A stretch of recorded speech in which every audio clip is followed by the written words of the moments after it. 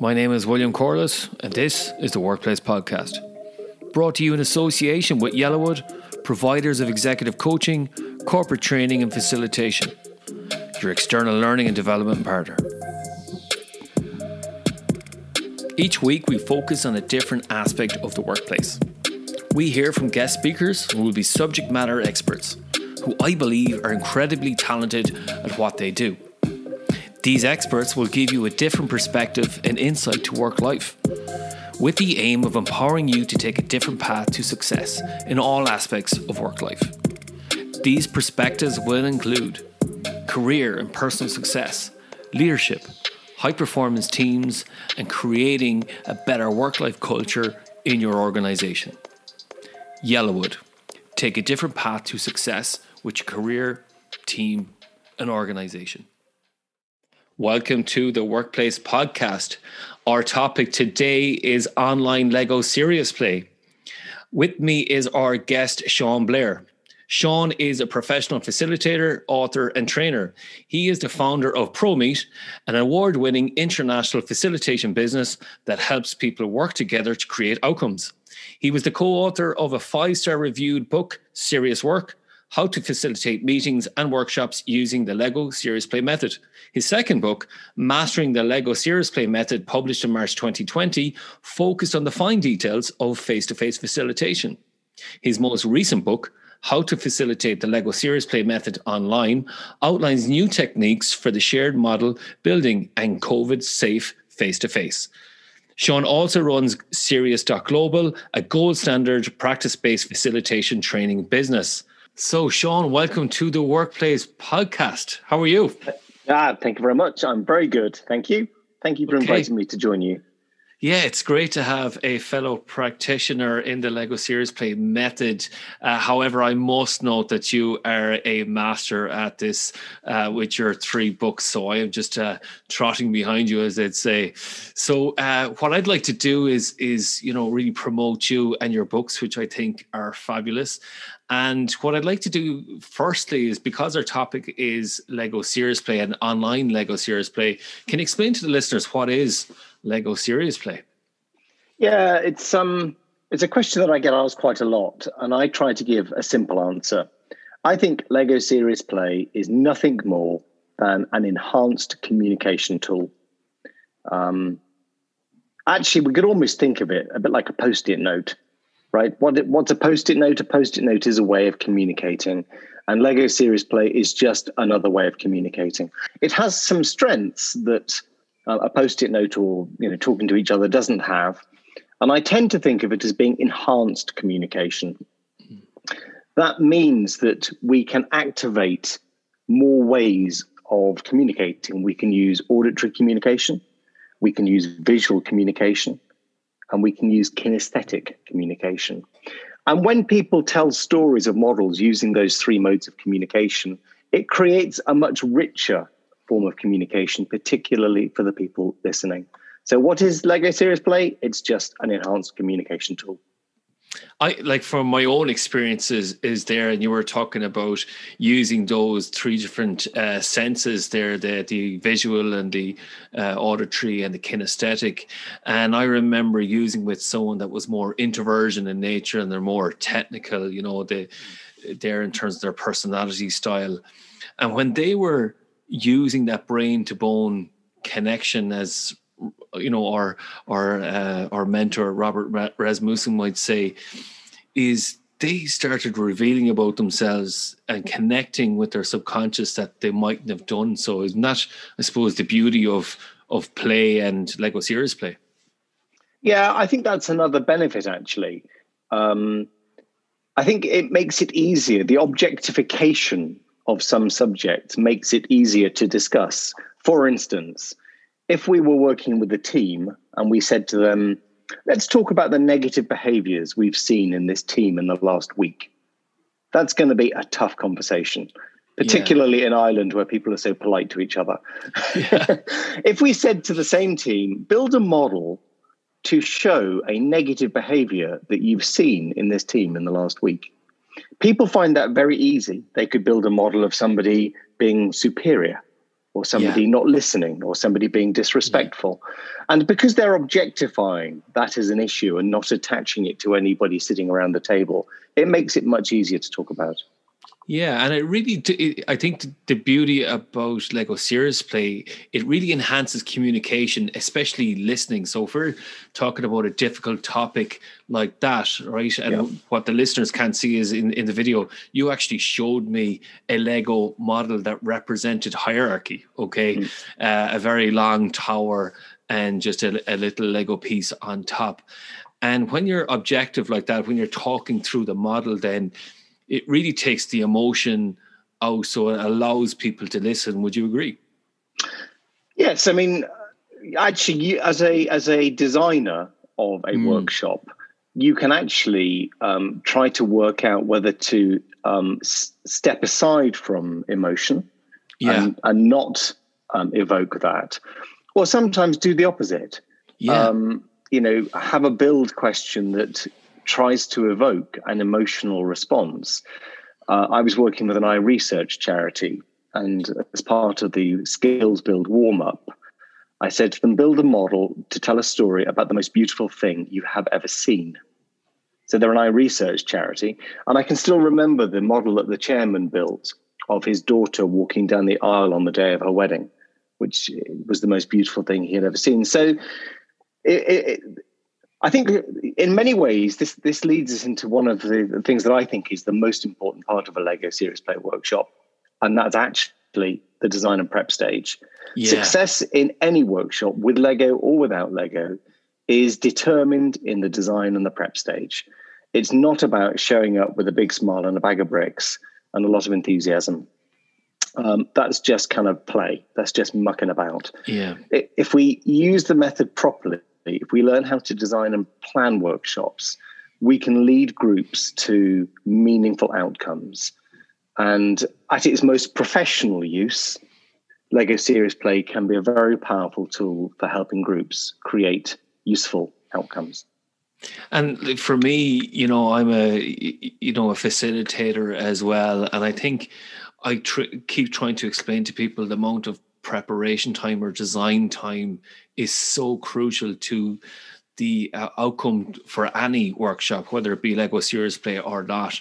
So can you tell me a little bit in terms of your process in terms of design? Then I'm quite interested in that. Like, how much time would you spend with the client? How much time would you spend asking questions, and how much time would you spend actually designing the workshop itself? Yeah, I mean, the design time is really related to the complexity of the topic.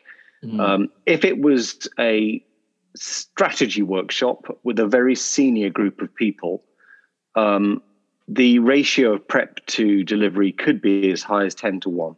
It could. I mean, I have definitely spent 10 days preparing for a one-day session with a very senior group of people from one of the world's biggest banks.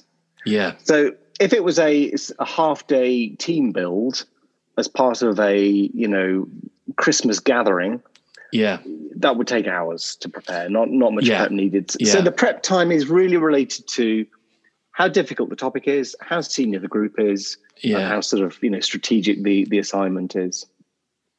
In terms of whether it's sort of short or long, the most important part of the prep stage is defining a clear set of workshop objectives. And that sounds simple, but I think people find it much harder than it sounds. And in my experience, people are actually not very good at writing and being clear about their objectives. So we train people when we run our trainings. We cover the prep and design stage in really some detail, including the anatomy of good objectives.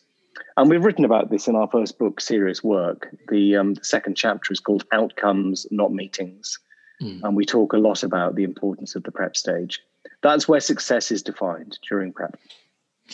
And it's very reassuring. So when I'm working with clients myself, I try to explain to them, design time that, they'll say, well, how much is the design cost on this, and I would go, well, how long is a piece of string? I need to know the complexity of it first, and then I can quote you a price. And there's many applications then to Lego Serious Play, isn't there? So you mentioned strategy, you mentioned team building. What are the other applications to Lego Serious Play? Yeah, I mean, that's another how long is this piece of string kind of question in a way. I mean, I would answer it by saying any way you can use a Post-it note, you can use Lego Serious Play. And you can use a Post-it note in couples therapy, in Bible study, in strategy, in team, in day-to-day management, in leadership, you name it. You can use this as a communication tool whenever you need people to communicate effectively with each other. Yeah, I've used it for resilience. I'm also a qualified mediator as well, Sean. Yep. So, and people sometimes use this as a way to mediate, to understand different people's perspectives, which is back to communication again. And then in terms of strategy then as well. And a lot of people are listening in and they still might be trying to get their head around Lego in the workplace. Okay, so we talked earlier on about this is that many people may not know this. This is new, some sort of new approach. This is over 20 years old, isn't it? Yeah, the method was created over 20 years ago at actually a business school in Switzerland, the IMD Business School, by two professors, Professor Johann Roos and Professor Bart Victor. So, yeah, it comes out of kind of research, business school kind of research. It's underpinned with a lot of academic ideas. And I also get that some people could really struggle with the idea of a process that includes the word Lego and the word play. These are things that some organizations would think that's got nothing to do with our workplace. Work is a serious thing. So I get that there can be some people who might be thinking it sounds a bit weird. Yeah, and that's all goes back to the design then. So, there is a focus, and really what Lego is, it's that methodology. So then, in terms of there's lots of research that has gone into this, isn't there? There's many people doing PhDs in the importance of play at work. Can you tell me a little bit more of why play might be important at work in terms of Lego Serious Play? Yeah, I mean, I'll frame it this way. Sometimes I talk about Lego, serious, and play. And I think that it's good if you get a balance of those three. If it's Lego and it's play and there's no serious, it's not a method we should be using professionally. If it's really, really serious and there's no play, then we're sort of losing out. So I think Lego Serious Play should have a blend of those three things. Lego is just a medium. It's a material. Some people sort of said, well, could you do the same thing in Play-Doh? I think you couldn't do the same thing in Play-Doh. Play-Doh is very amorphous. It's quite difficult to control. One of the things that's brilliant about the Lego system is it's designed for kids. So people can very quickly create representations of things. I think I've lost my thread. Pull me back, William. Yeah, that's quite fine. I was very interested in what you were saying. So we were talking about play and why it's so important, and then you had said Lego, serious, and play, and you were saying you need to have that equal balance of those three things. Have you got back on track yet? Yeah. So why play? I've done some training with the US Army War College. So I've trained some senior military men and women how to use Lego Serious Play. And if you think about something as serious as war, they play war games to try to understand what might happen in any given different sort of scenario. So even, if a playful process can be used in something as serious as conflict, then surely, most organizations could use playful approaches for exploring their own futures. Yeah, and then that brings us to method, because there is a method to it. Is we have a build question, people build that vision, in terms of whatever that may be in their subconscious mind. So it's an innovative approach, especially during COVID times. We talked about this beforehand. And again, in terms of that method, I think what's really important about Lego Serious Play, especially have introversion and extroversion people, is it's a very inclusive process. Sometimes you go into other types of facilitation processes and extroversion type people might dominate, where this creates a level playing field, doesn't it? Yeah, absolutely. That's very much my experience. It is a very democratic method. Whether you are the chief executive or the sort of the lowly new, junior, you get the same amount of airtime. You get to express your views through the models that you build. So it is a very democratic method. And that, I think, helps reduce the downsides of positional power. I think, diversity in thinking is known to be something that good teams do. They are diverse in their nature and their thinking. And when people build models of the ideas in their mind, it's a bit like making, another analogy I often use is, if you could plug your brain into a 3D printer, you could make a print of what you're thinking. A Lego model is a bit like a 3D model of your thoughts. And you can then show your thoughts to people and say, well, this is kind of what I'm thinking. And then people can ask you questions about the thoughts. So why have you used a black brick there? Does that mean anything? Or what might it mean that you've got 4 legs, not 3? And when you build, there might not have been a reason for that. But as somebody asks you questions, it may trigger new layers of thought and insight to you. That's one of the reasons that we really encourage curiosity in the process, that we can discover more about the things that we've built. So that analogy of plugging your brain into a 3D printer, that's a bit like what Lego Serious Play can do. Yeah, and it goes back to that method then as well, that, you really do need a strong facilitator to have that design and be able to be curious, and, have that balance as well. Isn't that true? Like, the facilitator's role is really crucial in terms of the success of the workshop. Yes. I think that a facilitator, with or without Lego as a method, can make a huge difference in helping guide a group towards a set of outcomes. You use the word strong. I think there are times when the facilitator needs to be strong, and there are other times when the best thing the facilitator can do is disappear and be invisible. So it depends. If a group needs a moment of discipline, where we're all going to stick to the thing we need to be talking about, then that's where a sort of strong facilitation could be good. If a group is having a breakthrough, then actually the best thing the facilitator can do is just disappear and get out of the way and let the group, have the conversation they need to have. So I think facilitation does seem to get a little easier as you get a bit older.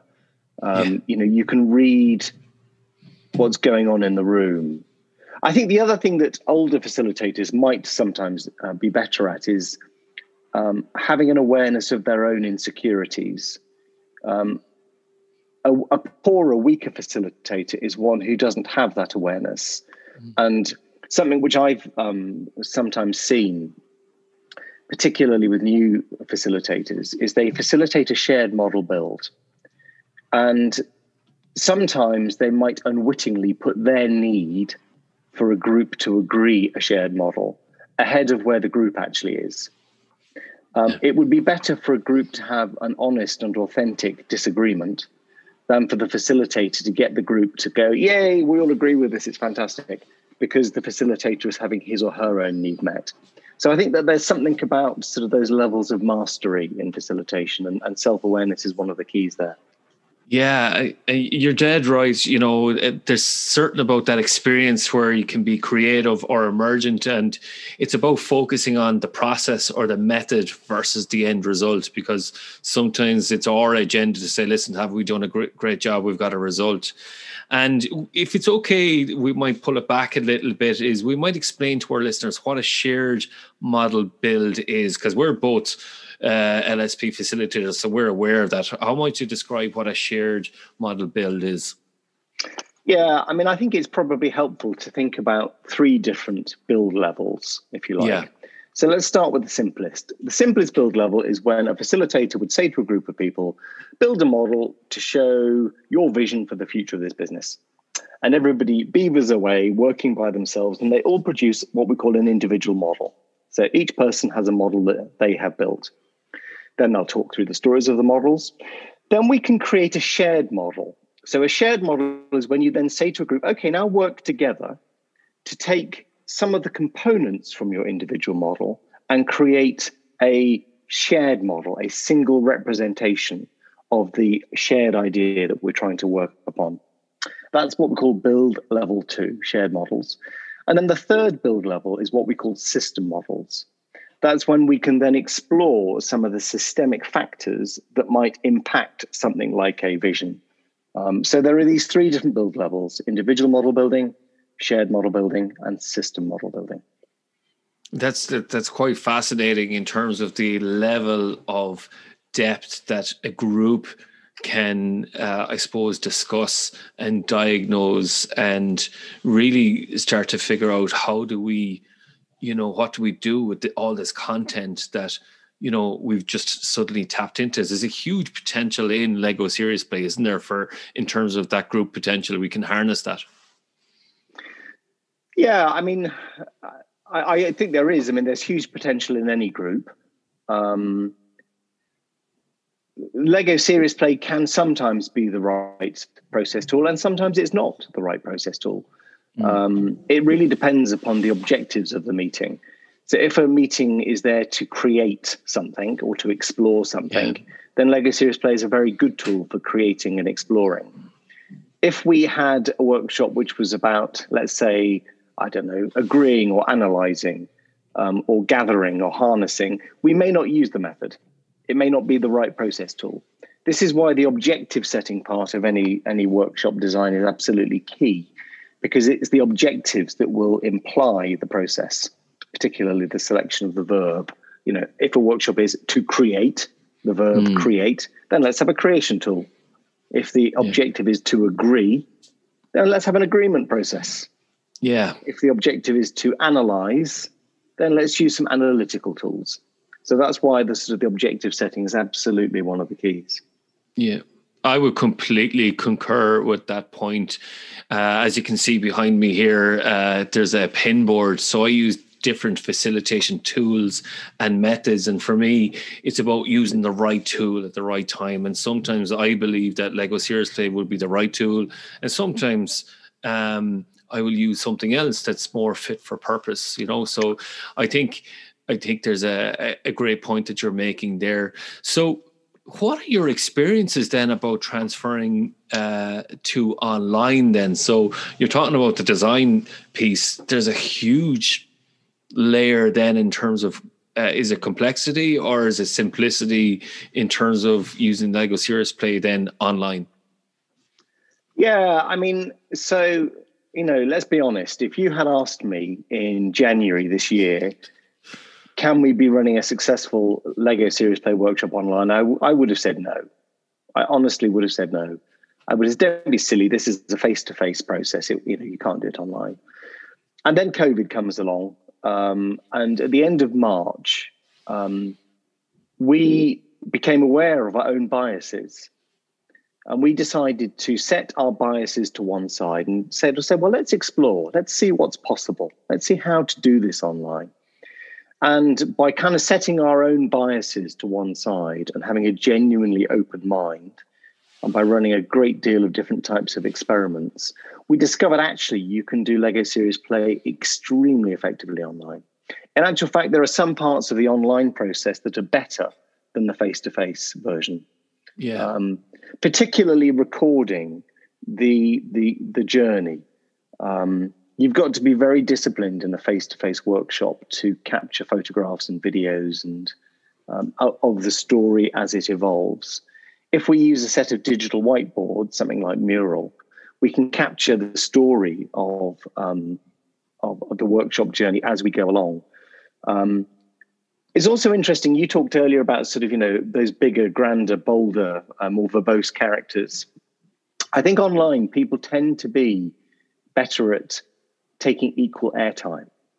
is what I noticed. I think generally, if you had 6 people on a Zoom call, that the bossy, noisy, loud person sort of probably is a bit less bossy and noisy online. They tend to be slightly more equal in terms of sharing the airtime.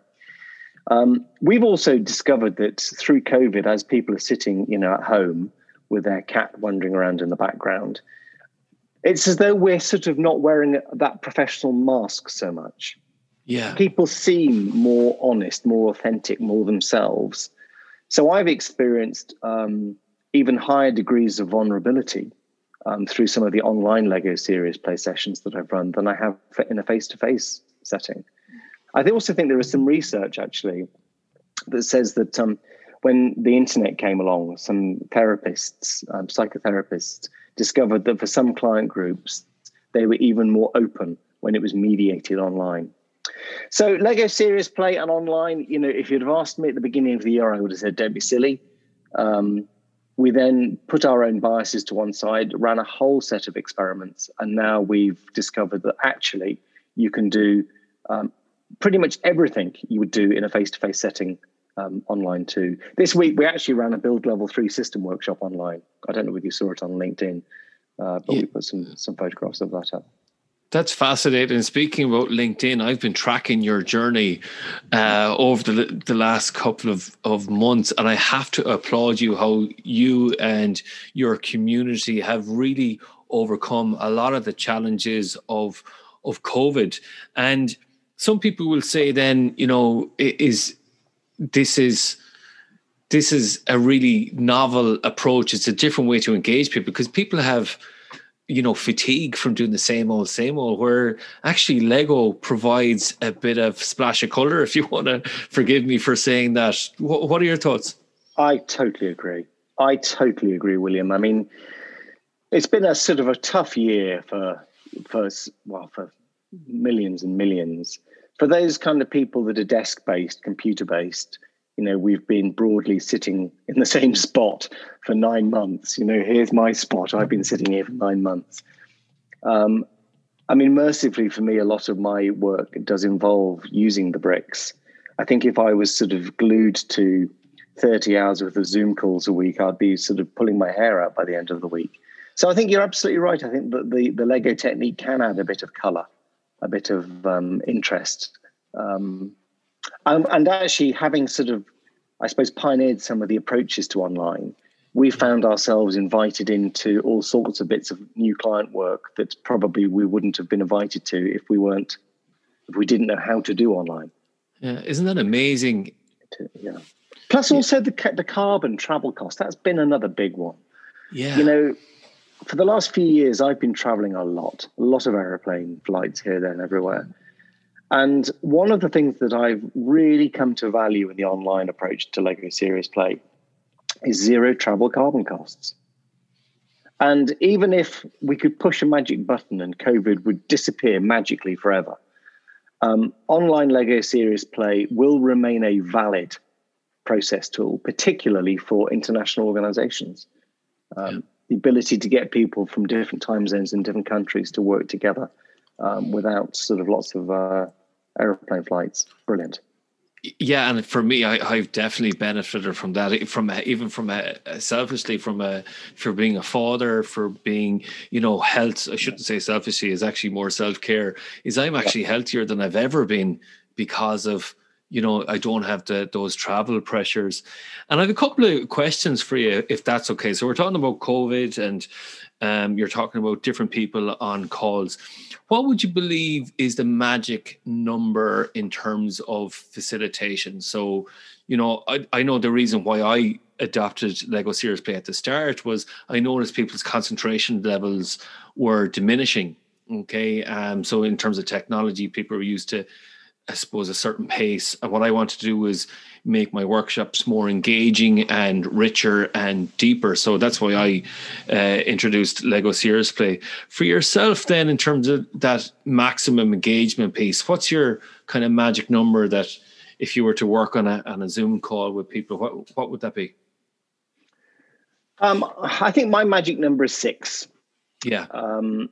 When we were trained in face-to-face Lego Serious Play, you might have been told the same that I was, that sort of a maximum group size was 12.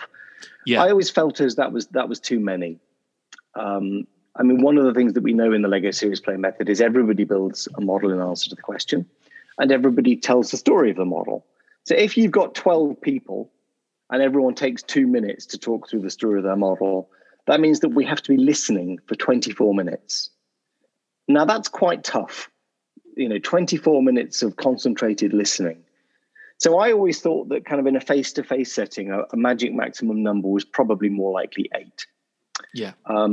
If we had a workshop, let's say with 40 people, I ran a workshop for Luton Airport about a year ago, 40 people, we put them into table groups of 8.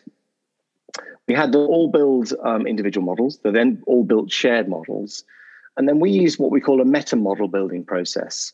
So if you've got 6 table groups with 8 each, and they've all built a shared model, we'll then put each of those 6 shared models in a circle, and then we will build a single meta model of the key ideas from each of the other shared models.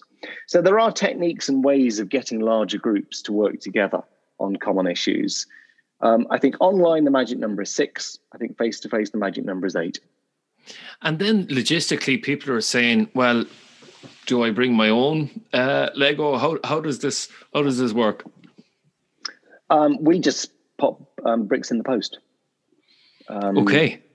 So if we were running a workshop with, let's say, individual model building only, we'll stick a bag of Windows bricks in the post to everyone.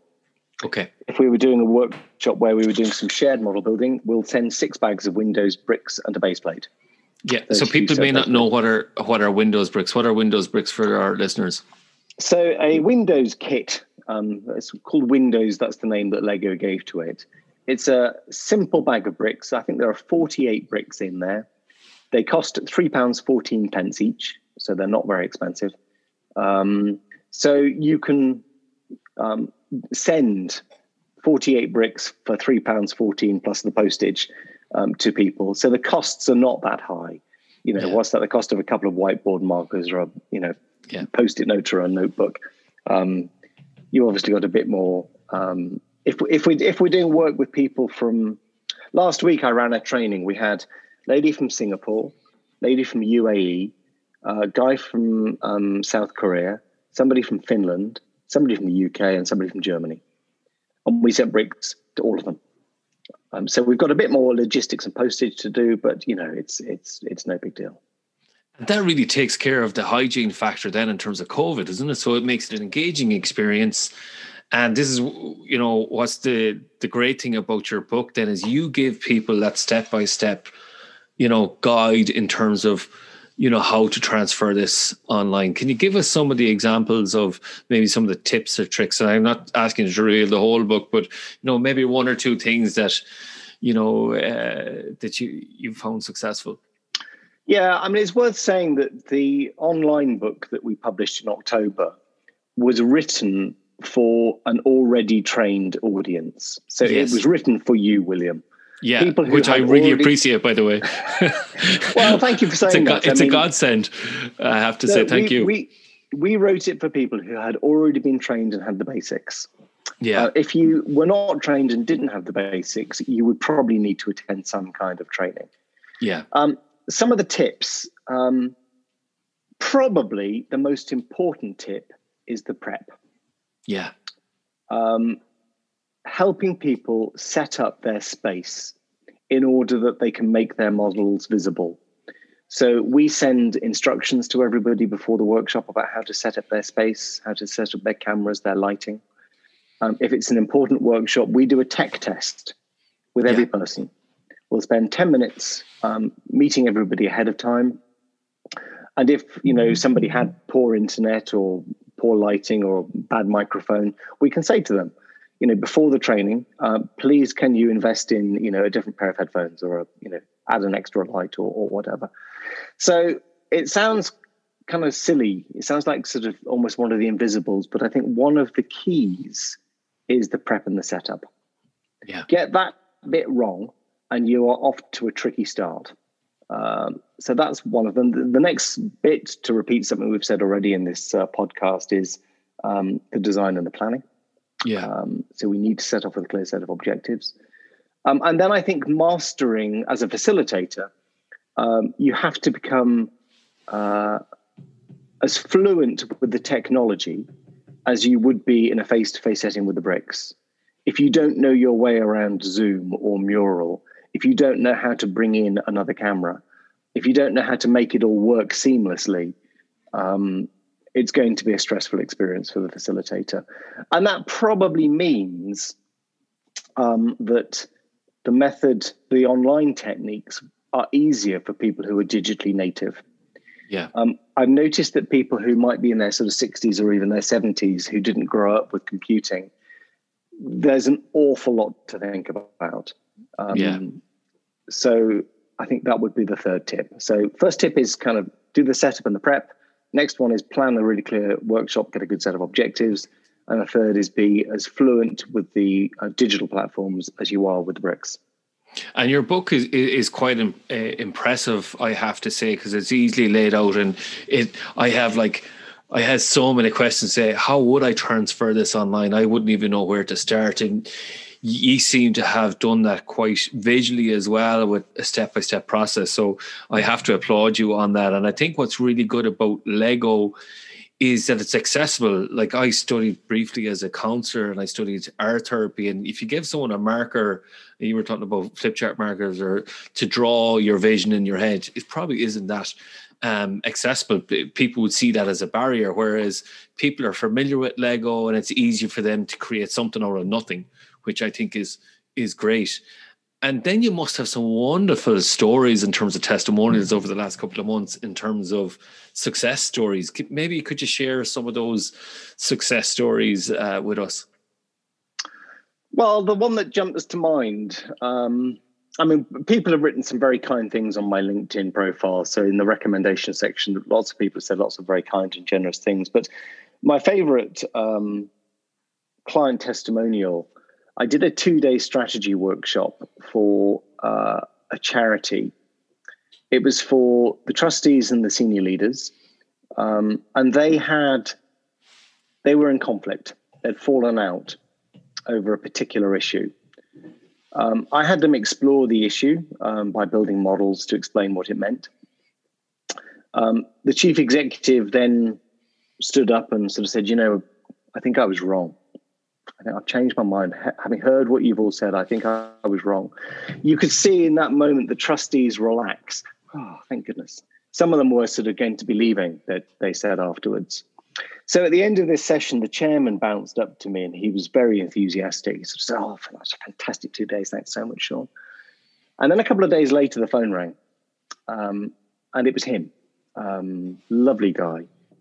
And he, in a very serious tone, he said to me, "Sean, I need to revise what I said to you at the end of the workshop." And of course, I was thinking, oh no, what's happened? Something's gone wrong. He said, you can imagine, right? I know that conversation. Yeah. And then it turns out. And he said, "Sean, I want you to know I love you more than your mother." Ah. I sort of laughed and sort of said, right, I'm going to give my mum a call and tell her. Because the workshop really had solved the issues that they had. It had given them the outcome that they were hoping for. And I've heard those kinds of messages many, many times. And I don't think that's because I'm a good facilitator. I think that's because I'm good at planning and prep. Yeah. It's all in the planning and the prep. Yeah. And that's something I keep, I suppose, trying to promote to others. If you want to be a really good facilitator, and I've had 2 podcasts on this already, it is all down to the design. So I'm so glad that you said that. And a lot of people, probably when they heard you talk about a 2-day workshop online, they probably balked when they're hearing this. Like, how did you get commitment to that? How did you structure the day that it was engaging then, Sean? Yeah, I mean, I think the design principle with any online meeting that's longer than an hour is take a break every 50 minutes. Yeah. So we are absolutely relentless about having people take lots and lots of short breaks. So about every 50 minutes, maybe an hour, we will take a 10-minute break. And then also to design the energy. of the workshop, design the flow of it, if you like. And another thing that we as facilitators can do is, we can bring energy to a group and energize them if they're feeling tired, or read that we need to take an unscheduled break or do an unscheduled energizer. So one of my mantras as a facilitator is facilitate the people, not the process. Yeah. So therefore, we need to be having attention the whole time to the people and sort of see what they need. Yeah, I tend to work in 45-minute bursts myself. Great. That's what I like to. And then your days. And I'm just curious. Sorry, this is a technical question. I operate from 10 o'clock to 4 o'clock. Would you do something similar like that in terms of a full day, or how would that operate for you? Yeah, I'm a bit of a slave driver, I think. I mean, it's not unknown for me to do from sort of 9 till 5 online. Okay. Yeah, I'm a bit more hardcore. Okay. Again, it kind of depends upon the objectives. It also depends upon the time zones. Sometimes it can be helpful to take a sort of an 8-hour one-day process and break it across a couple of shorter slots or sessions.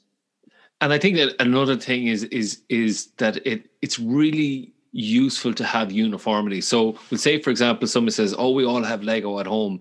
If you're trying to, bring in different pieces, then people, what are your thoughts on that? Should people have all the window kits, or should they, if their kids have Lego, crack on with that? What are your thoughts on that? Because I know some people have said that to me before, and I would be uncomfortable not having a uniform, I suppose, set of bricks or a pack. What are your thoughts? It depends what the workshop objectives are, and also the build levels. So, for instance, if you were doing individual model building only, then it would be perfectly fine for parents to rummage in their kids' bedrooms and pull out a selection of bricks. We tend to guide people to steer away from bricks that already have strong meaning. If you have a stormtrooper or a Wookiee, then it's going to be difficult for that to mean anything other than a stormtrooper or a Wookiee. The Lego Serious Play bricks are inherently neutral, and that's a good thing. If we're doing shared model building, then it's useful for everyone to have the same bricks. Because we sometimes use a process called build along, where I might be the facilitator building the master model to the instructions of others. I'm the magic hands, if you like, and people will replicate what I am building. So that means we are all building a simultaneous version of a shared model, and you can only do that if people have got the same bricks. Yeah, and I think that the possibilities are endless now for Lego Serious Play. So when I think of Lego Serious Play, I think of innovation, I think of creativity, I think of it as primarily as a communication tool, I think of it as a shared decision-making model. I see it in many different ways. And when I think about that, I also help people with organizational design. So we're going to be going back into the office, hopefully in a very much a hybrid model. And this could be a very useful tool or method to explore what that might look like in terms of that vision. Completely agree. Absolutely right. I mean, working practices have been changed by COVID. And therefore helping teams and groups understand what the future of work looks like. Sometimes using a method such as Lego Serious Play could be a very helpful thing to do. Yeah. So if people were having a doubt about Lego Serious Play, okay? Yeah. All right. What might you say to them? So I was saying this in a previous conversation. What might that be? How might you overcome those doubts? Well, I think it depends upon which stage those doubts show up. What I usually do at the beginning of a workshop is legitimize skepticism. So I might say to a group, is anybody feeling a bit skeptical about this process? And usually one or two brave people go, yeah, I'm not sure. Lego, really? And what I do is I say to them, look, lend me half an hour of goodwill. Just lend me half an hour of goodwill, and let's see whether this process is better than you think it might be. And my experience is once people realize that the process is very democratic, it's creative, the level of listening is higher, it's fun, the skeptics, in my experience, are always on board. If we were to meet a sort of a die-hard skeptic who has a closed mind, I probably wouldn't even try and sell them or push Lego Serious Play. Yeah. If I meet an intelligent skeptic, somebody who is intelligently skeptical, I will try to answer their questions. I will try to address their concerns. I did a strategy workshop for a university a couple of years ago, and the chairman was a absolutely lovely guy. And he said to me, Sean, I'm skeptical about this. He said, my chief executive thinks it's going to be the right tool. So I'm going to support her and I'm going to go with it. But I want you to know that I'm really unsure. He said, I'd like you to have a backup plan in case it doesn't work. And I said to him, okay, John, no problem. And I went to him about half an hour into this. It was another 2-day strategy workshop. And I went to him after about half an hour and I said to him, John, how are you doing? How are we doing? He's like, great, no concerns. Yeah. So I think that if we run the first half hour or so of a Lego Serious Play workshop really well, that's the time that we can really help get the skeptics on board. And it is about demonstrating that value by the experience itself. People have to experience Lego, don't they? Yeah, I mean, it is a very experiential thing. I think the other thing that's very helpful in the first half hour or so of a workshop is when we teach people that they can use the bricks metaphorically. The Lego Play version of Lego is much more representative. People try to build things that look like things. In Lego Serious Play, once people realize that they don't need to be good at building clever-looking models, that they can make a red brick mean, love or blood or a parrot or the police or wellness or whatever. Once people realize that they can use the bricks as metaphors, that allays their insecurity about not being very good at building clever-looking models. So the bricks as metaphors is a very, very different way that we use Lego Serious Play to how children use the Lego bricks. And I think that's another way that we can get the skeptics on board. Sean, that has been brilliant for me personally, because sometimes I struggle in terms of those skeptics. And we are coming near the end of the podcast here today. So what I'd like to maybe invite you in here is maybe offer some key takeaways about Lego Serious Play and maybe the online version. I think probably the key takeaway with something which has a crazy name like Lego Serious Play is to be aware of your own biases. So if you have a bias, then just know that that's a bias. Have an open mind to try something. Intelligent skepticism is always welcome. And if you were new to this method, hire a talented, skilled, professional facilitator. Like with any process, there are people who are really good at it and there are people who are less good at it.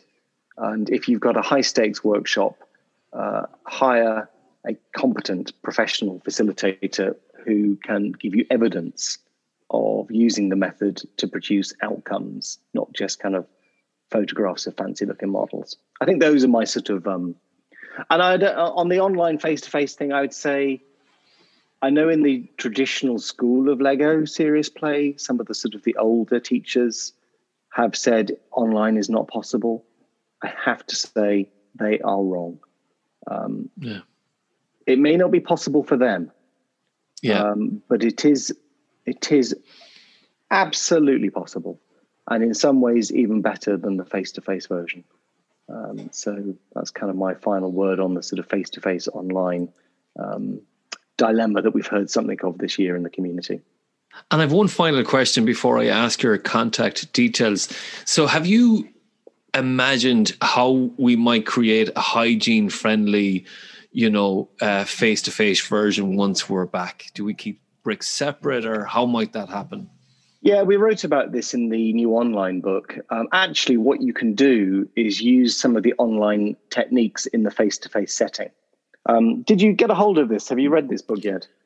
Yeah, the online one. I have the digital version of that. Great. Yeah. So in here, let me find the page number. There's a lovely story written by page 134 of the How to Facilitate the Lego Serious Play Method online. It's a case study of some of the guys we trained in the US Army using Lego Serious Play in a face-to-face setting. And they used some of the online techniques using what we call magic hands. So they would build the shared model. So only one set of fingers touch the bricks. So you can use the online techniques in a face-to-face setting in a COVID-friendly fashion. So, if you wanted to make sure that people weren't touching each other's bricks, you can do the online methods in a face-to-face setting. That is wonderful. Thank you for sharing that. And I have to say, I really am a big fan of all your books, and I love following you on LinkedIn. So if people were to get in contact with you, Sean, how might they do so? I guess find me on LinkedIn, Sean Blair. Okay. And probably if you Google Sean Blair Lego, you probably find me very easily. Well, Sean, that is all that we have time for today. Thank you so much for your patience with technology issues earlier on. I really appreciate that. And that was really informative for me, and I'm sure for our listeners today. Well, William, it's been really lovely talking with you. As you can tell, I have a sort of a passion for this method. So it's wonderful to be asked to come on your podcast and talk about something that I care about. So I'm really grateful for your time. Thank you. Okay. Thank you so much today, Sean. That's it for this episode of the Workplace Podcast. My special thanks to this week's guest for a wonderful discussion. If you want to get in contact with the podcast about a workplace topic or a particular challenge that you're facing, contact me via Twitter at Different Paths. You can also connect with me on LinkedIn, William Corliss, Corless, or go to my website, www.yellowwood.ie. Yellowwood, your external learning and development partner. Provider executive coaching, facilitation, and training. Take a different path to success with your career, leadership, team, and organization.